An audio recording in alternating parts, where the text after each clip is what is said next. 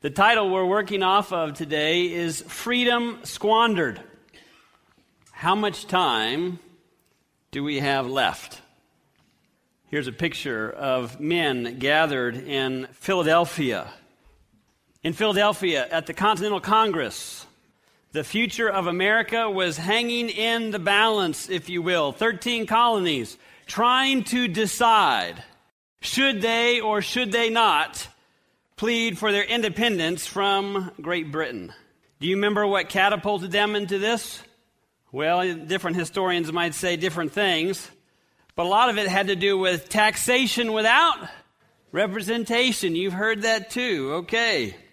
Originally, the delegates urged for Richard Henry Lee to write the Declaration of Independence, but Lee was appointed to the Confederate Committee, and he couldn't serve on both. And as fate would have it, his wife got sick. He had to rush home. And so the actual Declaration of Independence was placed upon 5 individuals, but really it came down to 3. John Adams, Benjamin Franklin, and Thomas Jefferson to write it. But the actual Declaration of Independence was back and forth between Adams and Jefferson, who should do it. And in some letters that Adams wrote to a friend, Pickering, we find this dialogue. Jefferson proposed to Adams to make a draft. And Adams says, "I will not." And Jefferson said, "You should do it." "Oh, no, he said. Eventually, one of the reasons Lee gave to not do it, John Adams, I should say, he says, "I am obnoxious, suspected, and unpopular. You are very much otherwise. Besides, you're a better writer than I am."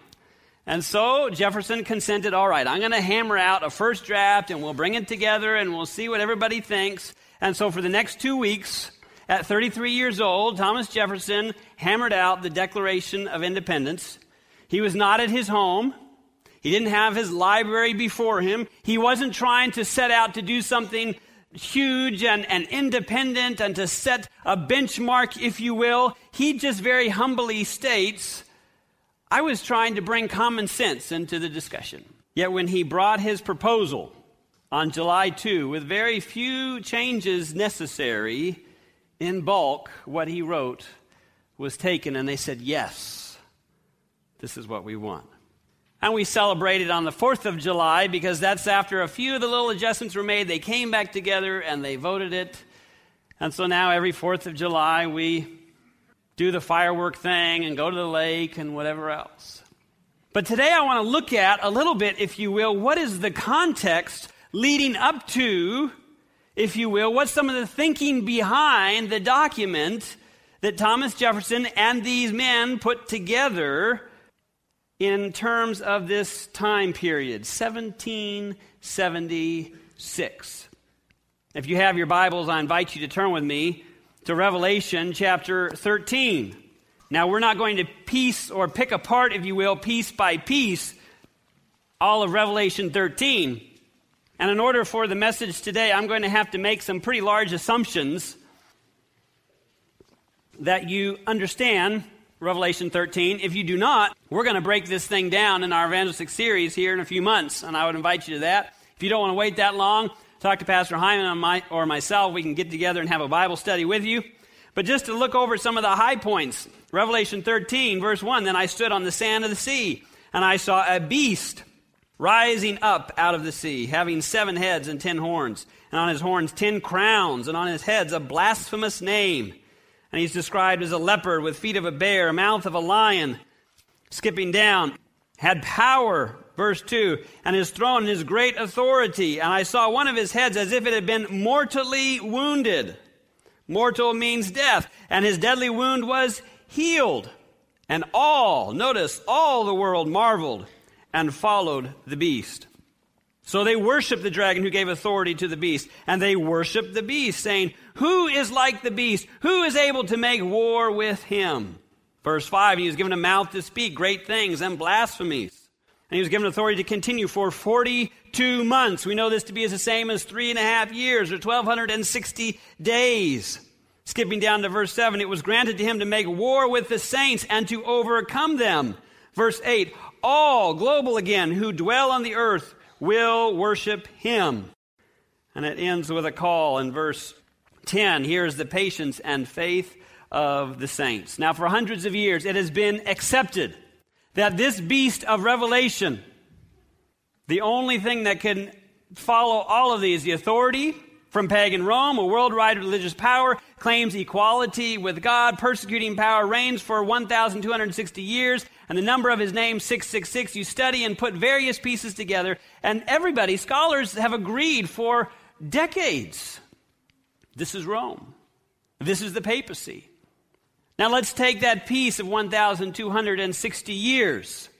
This is when we had large persecution, didn't we? We could say we had the opposite, the antithesis of religious liberty. You recognize some of these faces of reformers who stood up to that system. John Huss is one of them.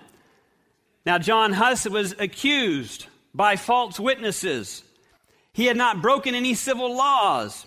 He was tried for religious convictions of his conscience. How would you like that? He was subjected to subhuman prison squalor for months without due process. And he was judged by the church in a similar fashion that the Sanhedrin had judged Jesus. Religious leaders pronounced the death penalty, and the church appealed to the civil power to ratify their conclusion. John Huss was significantly mistreated because of his own religious convictions, not because of some civil law that he broke, but because of a belief that he held that was contrary to the church. Listen to this description of his time in prison. After a short while, Huss was led out of his dungeon into a decent chamber, but his feet almost refused to carry him. He swayed as he walked, listless and unused to the day was the light of his eyes, deathly pale his cheeks, and loose what was left of his teeth, since 11 had fallen out due to the damp prison. It says the nails on his fingers were terribly long because he had been unable to bite them off. For many weeks upon his skin was a crust of dirt, which exuded an awful stench, and his otherwise brown hair fell in white ringlets upon his rotting and torn garb. His shoes had rotted upon his feet, and his shirt and loincloth had vanished. The rounded flesh which had covered his bones had shrunken and shriveled, and he had become a picture of woe without equal. Unrecognizable to those who had known him before, horror filled those who looked upon him, and pitying people prepared a bath for him, brought shirt and clothing, and refreshed him with strengthening foods for which he could only thank with tearful eyes. And there you have the source. That gives you a bit of a picture, not a nice picture, of what the lack of religious liberty brings out. The worst of people and the most inhumane treatment of individuals. In the case of Huss, the vote was 31 found him not guilty. 11 thought he should be excommunicated, but 45 said no, he needs to die. And so, sure enough, he was burned at the stake. But during this time period, they would use other means as well. I'm trying to present this in a way that won't be too frightening to some. If I'm saying this right, the strapado, is that how you say it? Where they would tie their wrists behind their back, lift them up, and then drop them, and right before they hit the ground, they would tighten the rope again, and since their arms were behind them, the idea was to dislocate their arms and their shoulders and cause some pain. There was a whipping post. This is a more recent picture, but the hands were put in stocks, and their bare back was exposed. They had no place to go, nothing to do, and they'd be whipped sometimes 50 to 200 times. Are you willing to recant your religious convictions now? This one was known as the rack, where they would stretch the body. Their shoulders, elbows, thighs, and ankles were slowly dislocated as more tension was placed on those rods and turning those chains. The garrote, an individual would sit in the chair, they would be tied, and they'd put a noose around the neck, and then that long wheel in the back would tighten that noose tighter and tighter and tighter. This was what was taking place in this awful period, 538 to 1798. This is what was taking place as the men were meeting in Philadelphia. The constitutional fathers knew all about the history of the Inquisition, and they were also aware of how similar practices could be seen even here in America in the new colonies. They were aware that atheists and Jews and Quakers, Baptists and others were deprived of their civil rights simply because their practices did not square with those of the established Puritan religion. The founders knew all about Sunday laws that compelled people to attend church on pain of fines, lashes, imprisonment, and in case of 3 colonies, even death. They knew that only members of the established church were allowed to serve in civil government. They knew that pastors of the established churches were remunerated from taxes collected by the government from the people. They knew about Roger Williams being banished from Massachusetts Bay Colony in the dead of winter. Why? For his views concerning the separation of church and state. This is here on this soil. He founded the colony of Rhode Island with its capital, Providence, and believed in a militant faith. What is that? In which the spiritual weapons used were preaching, persuasion, and prayer. That's a militant faith. Somehow I think militant faith has gone to bed. We don't persuade anymore. We don't preach strong sermons anymore. We just want to have everything business as usual, soft and cozy, make me feel good preacher. We're not trying to convince anyone because, after all, we don't want to offend anyone, and we certainly don't want to be labeled for hate speech. And so the militant faith has largely gone to sleep. Similar to Revelation 13:11, he said that when a follower of Christ advocates persecution against those who disagree with him, he is guilty of the language of the dragon and a lamb's lip. We'll get to those verses in a moment. And so the founding documents of the United States are clearly of divine origin, I believe. As they see the signs of the times around them, and they respond in such a way that, according to Jefferson, was just common sense. And so just for your recollection here, 1776 was the Declaration of Independence. And in that it affirms that all men are created equal and have certain inalienable rights. What's inalienable? Unable to be taken away. And what are those rights? Life, liberty, and the pursuit of happiness. Sadly, this week, as Frank already alluded to, those rights were taken away from somebody. Who were they taken away from? The unborn. 30 minutes later, after the child is born, if I strangle it to death, I'll serve time. But if we do it before it's born, and it's all been couched under, it's your body, it's your choice. Never mind, there's another life involved. What happened to the inalienable right of life, liberty, and pursuit of happiness? What happened to that pursuit of happiness for that child, that unborn baby? 1787, the Constitution was voted. A few years later, the Bill of Rights, the first 10 amendments, if you will. And the First Amendment states, Congress shall make no law respecting an establishment of religion, or prohibiting the free exercise thereof, or abridging the freedom of speech, or of the press, or the right of the people peaceably to assemble, and to petition the government for redress of grievances. Nobody petitions the government anymore. We've become too big. It's going to get lost. So nobody writes their senator, nobody writes their congressman, nobody speaks up.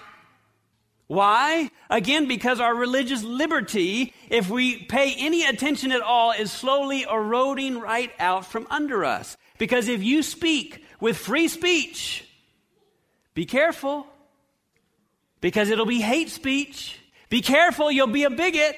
Be careful, there'll be a target on your back. Now again, we're not trying to advocate that we legislate morality. We don't think the government needs to strong-arm people. But what happened to the militant faith that speaks up and speaks out about what we believe to be true? And where is the Christian church in this conversation? It's asleep. Who is doing all the talking? not the Christian church, by and large. So by the time you get to 1798, the United States clearly recognized as a world power. Oh, and here's the First Amendment, but I already read it to you, so we'll skip over that. Let's go to Revelation chapter 13, because we have another beast. And every time there's a power, if you will, that makes a significant contribution, we see it in prophecy. And here we have another example. Then I saw another beast coming up out of the earth. And he had 2 horns like a lamb and spoke like a dragon. And he exercises all, how much? All the authority of the first beast in his presence. Caused the earth and those who dwell in it to worship the first beast, whose deadly wound was healed. Now, if we study out this beast, which we're not going to take a lot of time to do, we've done that before. We know it's arising around 1798, which is the end of the 1,260-year prophecy. Arising in a relatively unpopulated area. No crowns on its horns is significant. Number 4, it would be a young nation. Number 5, it would rise to a position of worldwide power and influence. What is the only nation that fits this description? The United States. And the United States Constitution guarantees both civil and religious freedom to all of its citizens. Friends, this is what sets us apart. Now, we just read here in verse 11 that there were 2 horns, 2 powers, 2 kingdoms, and Adventists have often been accused of being inconsistent because they feel that the 2 horns represent 2 principles rather than 2 kingdoms or 2 powers. And we say that our nation is founded on civil and religious liberty. While in other places in Daniel and Revelation, we teach that horns are kingdoms. But really, there's no inconsistency at all. What we have are 2 principles of civil and religious liberty that are in fact 2 distinguishable, separate kingdoms within a single nation. But just like the ram represented one nation that was composed of 2 kingdoms, remember the ram, the Medes and the Persians, so here the 2 horns represent 2 separable kingdoms within a single nation.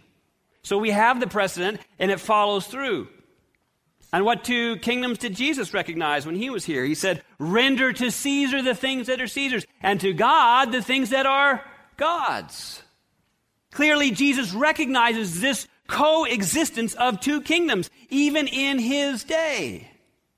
The first was the civil power of Rome, or the state, but the second was the spiritual kingdom of God, or the church.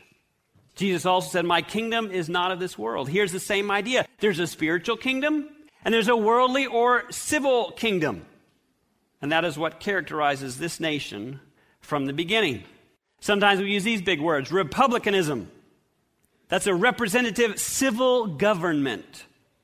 And Protestantism, representative religious government. Those were the 2 principles that this nation was founded on. But you recall, during the Middle Ages, civil matters were all imposed by a king. Religious matters were dictated and enforced by the Pope. It was a top-down model. But our constitutional fathers established a revolutionary upside-down system of government that followed from the bottom up. A government of the people, by the people, and for the people, in which citizens could enjoy full civil and religious liberty. The foundational idea behind this concept was that of 2 kingdoms in one nation, with each power separate from one another. Great Controversy 441 says, among the Christian exiles who first fled to America and sought an asylum from royal oppression, the oppression of the state, and priestly intolerance and an oppressive church, were many who determined to establish a government upon the broad foundation of civil, state, and religious church liberty. Their views found place in the Declaration of Independence, which sets forth the great truth that all men are created equal and endowed with the inalienable right to life, liberty, and the pursuit of happiness. And the Constitution guarantees to the people the right of self government, providing that representatives elected by the popular vote shall enact and administer the laws. Freedom of religious faith was also granted, every man being permitted to worship God according to the dictates of his or her conscience. Republicanism, a state without a king, and Protestantism, a church without a pope, became the fundamental principles of this great nation. And then she closes with this: these principles are the secret of its power and prosperity. Do you believe that? So the question is, will these historic freedoms ever be challenged?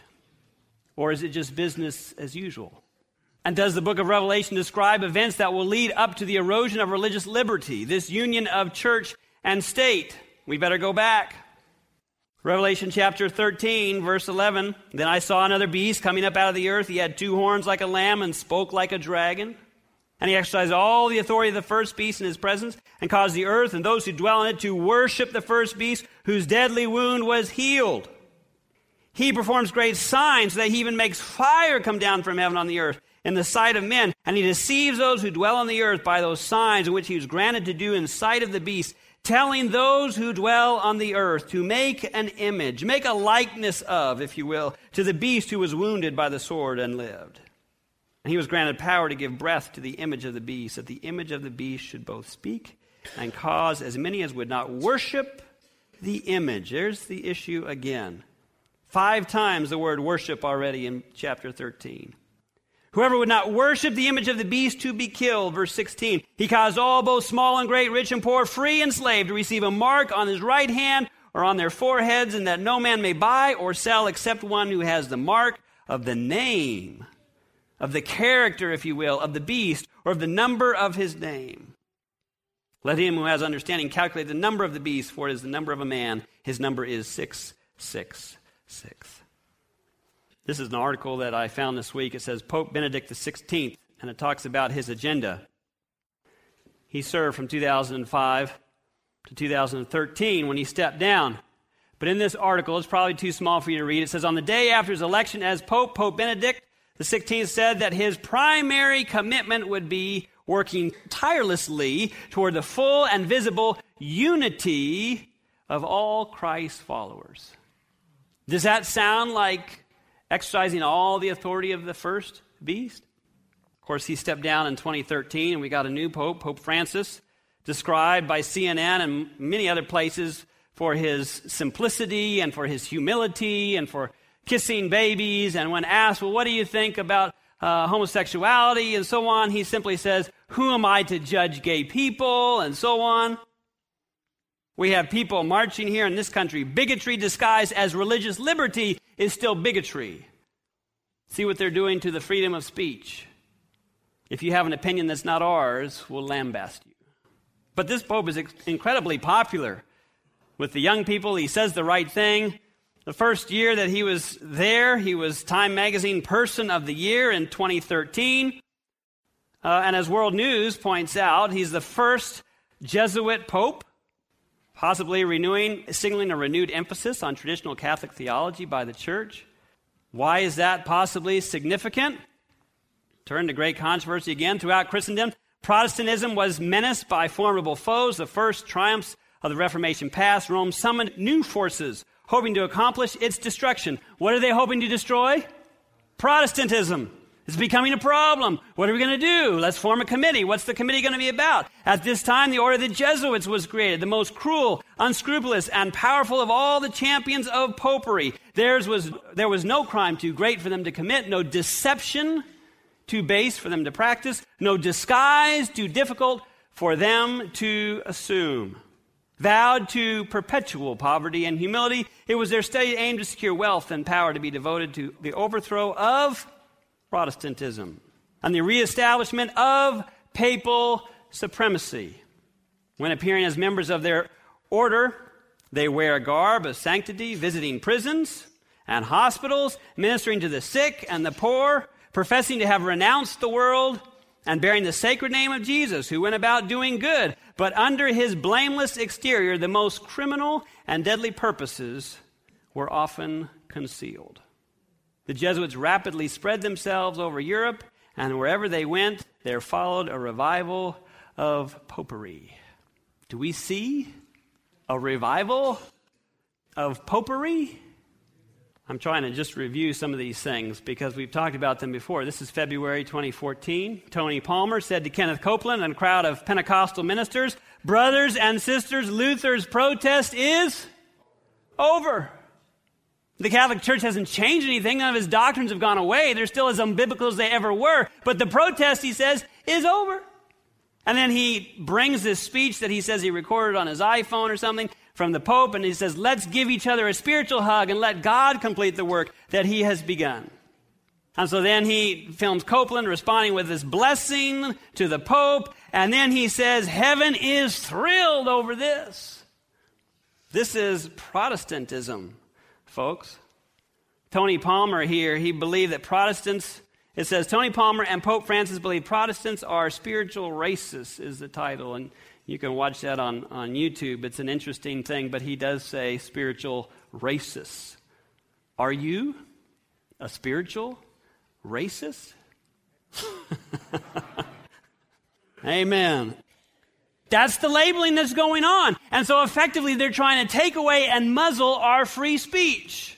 I don't want to be a racist. I better just quiet down and just go along. Of course, you know, Boehner invites Pope Francis to address Congress. Just a few weeks after that, this is in March of 2014, Obama goes and meets with him. Joel Osteen meets with Pope Francis on June 8 of 2014. This is the church that Joel Osteen pastors, 16,000 people in attendance every week. And then we have Rick Warren and others gathering together and high-fiving with the Pope. Associate Press, Pope says no work Sunday's good, not just for the faithful. This is July 5 of 2014. Then we have his encyclical, The Planet is at a Breaking Point, says Pope Francis, June 2015. Is he setting something up? What's in the encyclical? Sunday, like the Jewish Sabbath, is meant to be a day which heals our relationships with God, with ourselves, with others, and with the world. Doesn't that sound nice? Pope encourages the people to bring healthy pressure to bear on those who wield political, economic, and social power. Pressure for what? Sunday. We need this. Now, folks, do people need the Sabbath? Yes. But do we need it according to how it's coming this way? But does that follow what we read right here? It wasn't that long ago. People are saying, I don't see how this could ever happen. Can you say that anymore? We use this in evangelism forever. This is the Catholic Record, September 1, 1923. Sunday is our, what's the word? Mark of authority. The church is above the Bible, and this transference of Sabbath observance is proof of that fact. We did it. Proof's in the pudding, they say. Great Controversy, 592. Even in free America, rulers and legislators, in order to secure public favor, where's the push coming from? The people. To secure public favor will yield to the popular demand for a law enforcing Sunday observance. It's going to happen. It's coming. Our religious liberty is at stake. Maranatha 179 says, Protestants will throw their whole influence and strength on the side of the papacy. By a national act enforcing the false Sabbath, they will give life and vigor to the corrupt faith of Rome, reviving her tyranny and oppression of conscience.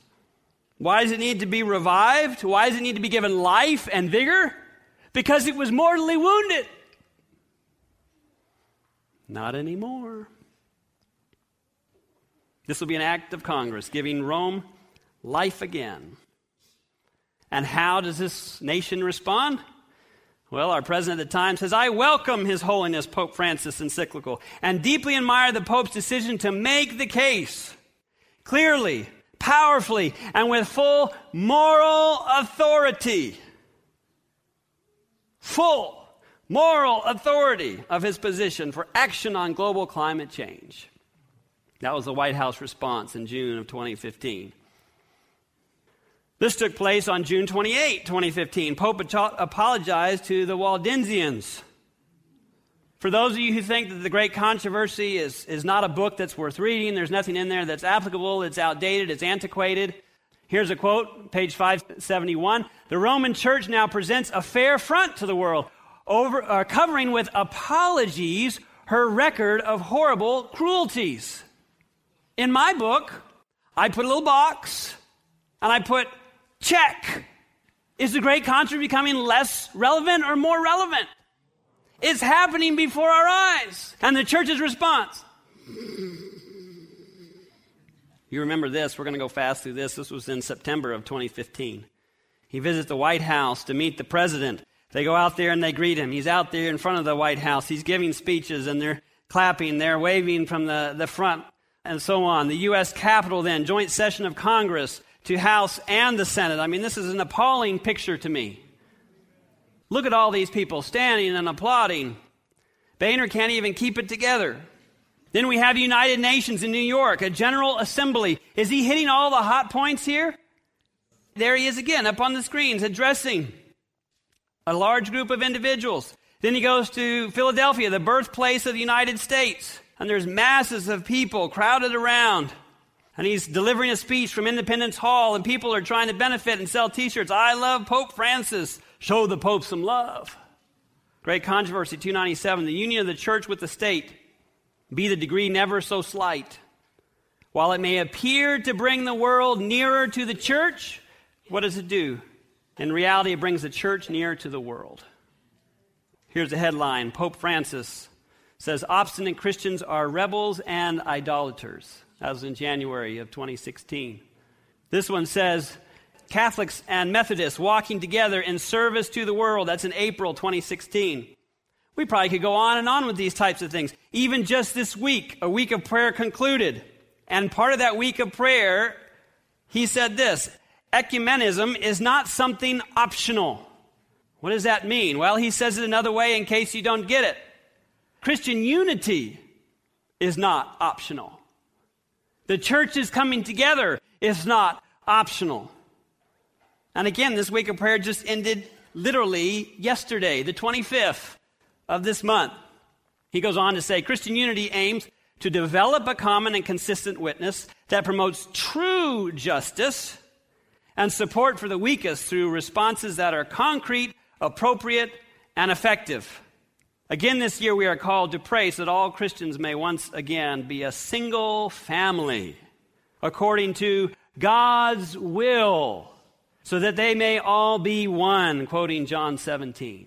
Let's just all come together. It's God's will. Let's be one big family. Do you see the wall and the separation between church and state crumbling? So we can ask the question, well, what am I to do? Great Controversy 571 says, she has clothed herself in Christ-like garments, but she's unchanged. Every principle of the papacy that existed in past ages exists today. The papacy that Protestants are now so ready to honor is the same that ruled the world in the days of the Reformation. Friends, go home and read this in its context. Go get your Great Controversy. If you don't have one, we'll get you one before you leave. Turn to chapter 35 and read all the way through liberty of conscience threatened. Well, I've already read it. Read it again.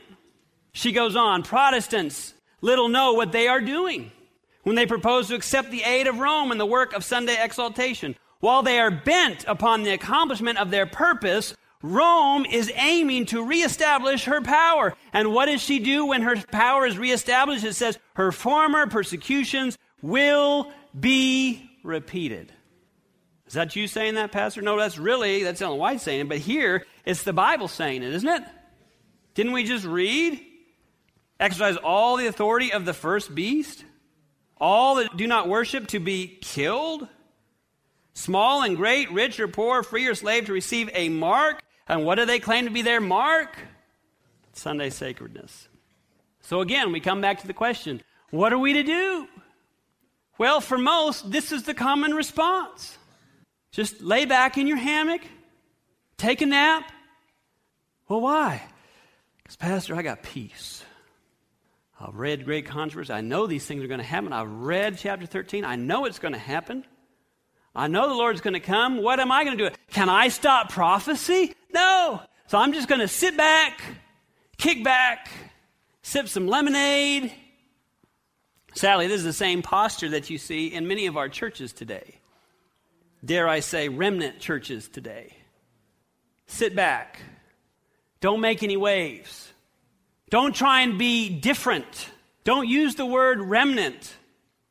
Don't talk about our differences. Only talk about our likes.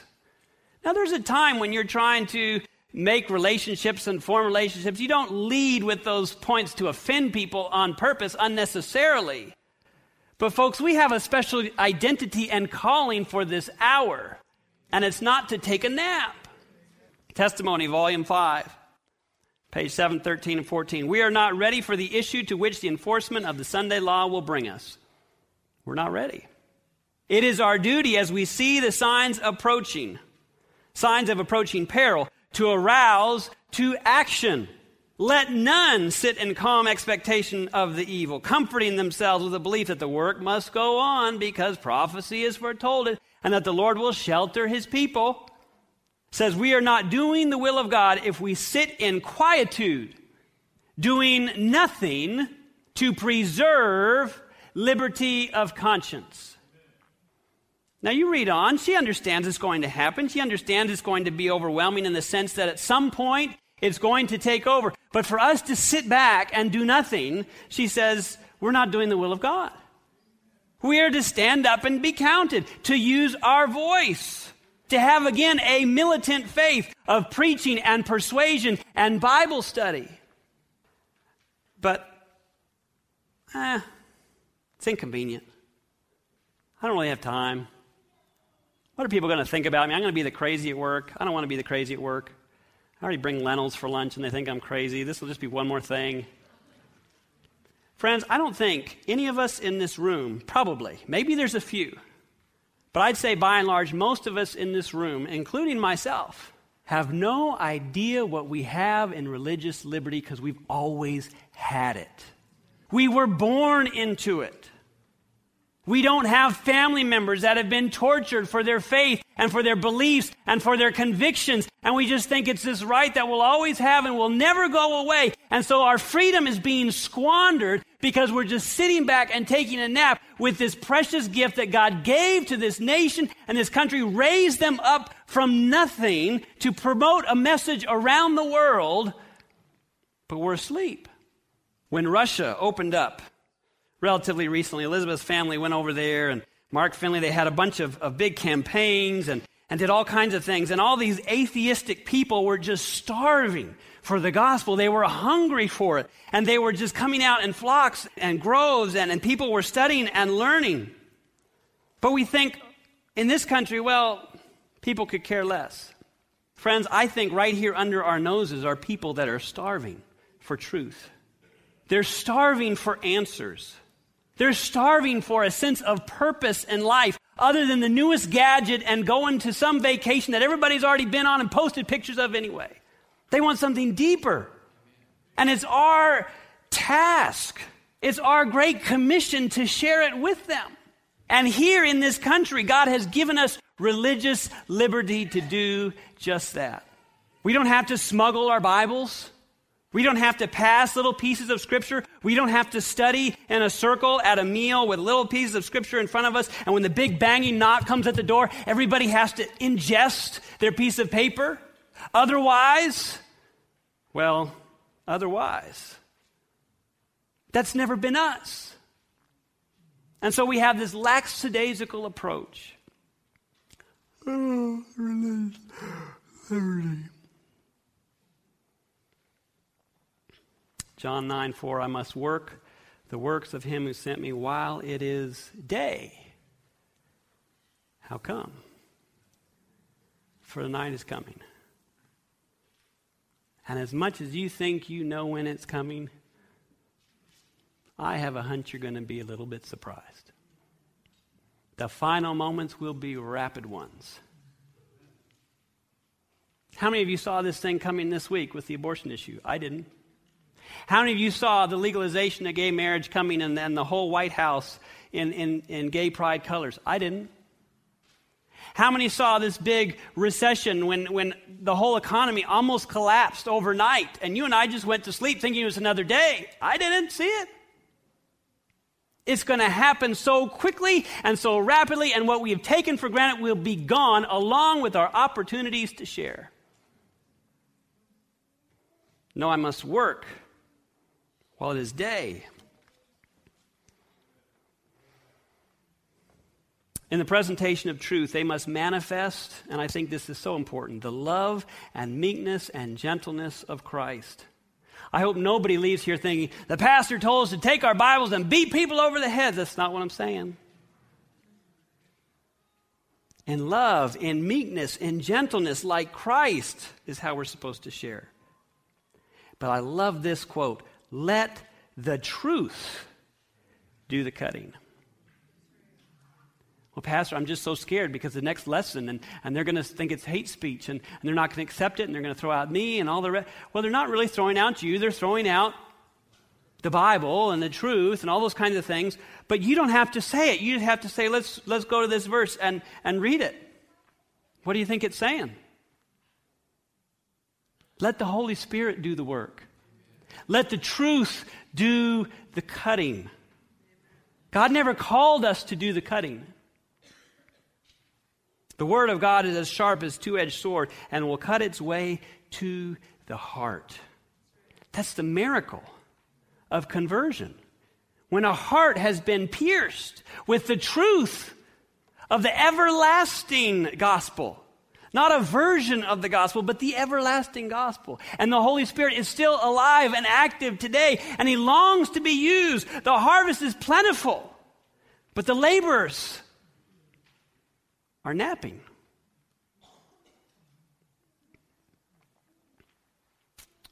Second Corinthians 5:20. Lauren did such a great job. She didn't know until this morning she had scripture reading. Oh, to grow up in a pastor's home. I'm sorry, Lauren. She's such a good sport.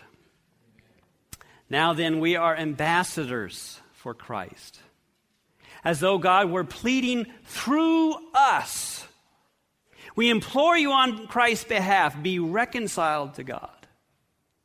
What does it mean to be an ambassador? You know what an ambassador is. They're stationed in a specific country. We have ambassadors in virtually most countries around the world.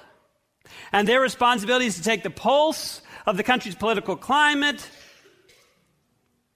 And they're supposed to represent the interests of the United States. Friends, we are ambassadors, but we're not ambassadors to the United States. We're ambassadors to our Heavenly Father. And we need to take the pulse of this country. And we need to rightly represent our God as though God were pleading through us. We implore you on Christ's behalf, be reconciled to God. Are you imploring anyone on Christ's behalf to be reconciled to God?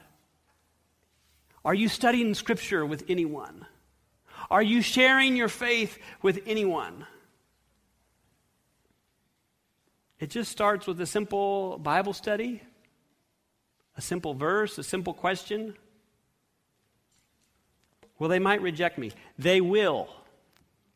Let me give you a little bit of training. I know we're past time. They will. People will. But not all of them will.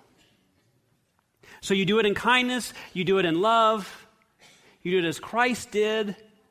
And if they say, I don't want anything to do with that, and if you bring that up again, sure, no problem, sorry. And we let it go. We go to somebody else. We look for the ripe fruits, right? The Holy Spirit hasn't brought them to ripeness yet. But then there'll be somebody else. I just prayed this morning that somebody would ask me. I said, God, if you're real, send somebody to study the Bible with me. I just prayed that this morning, and then you ask me at lunch? This is phenomenal. And those divine appointments are waiting for us. If we will simply pray, Lord, who do you want me to talk to today? Who do you want me to talk to today? Now then, we are ambassadors for Christ, as though God were pleading through us.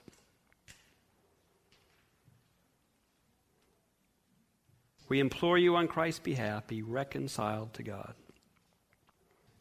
Friends, our time is short.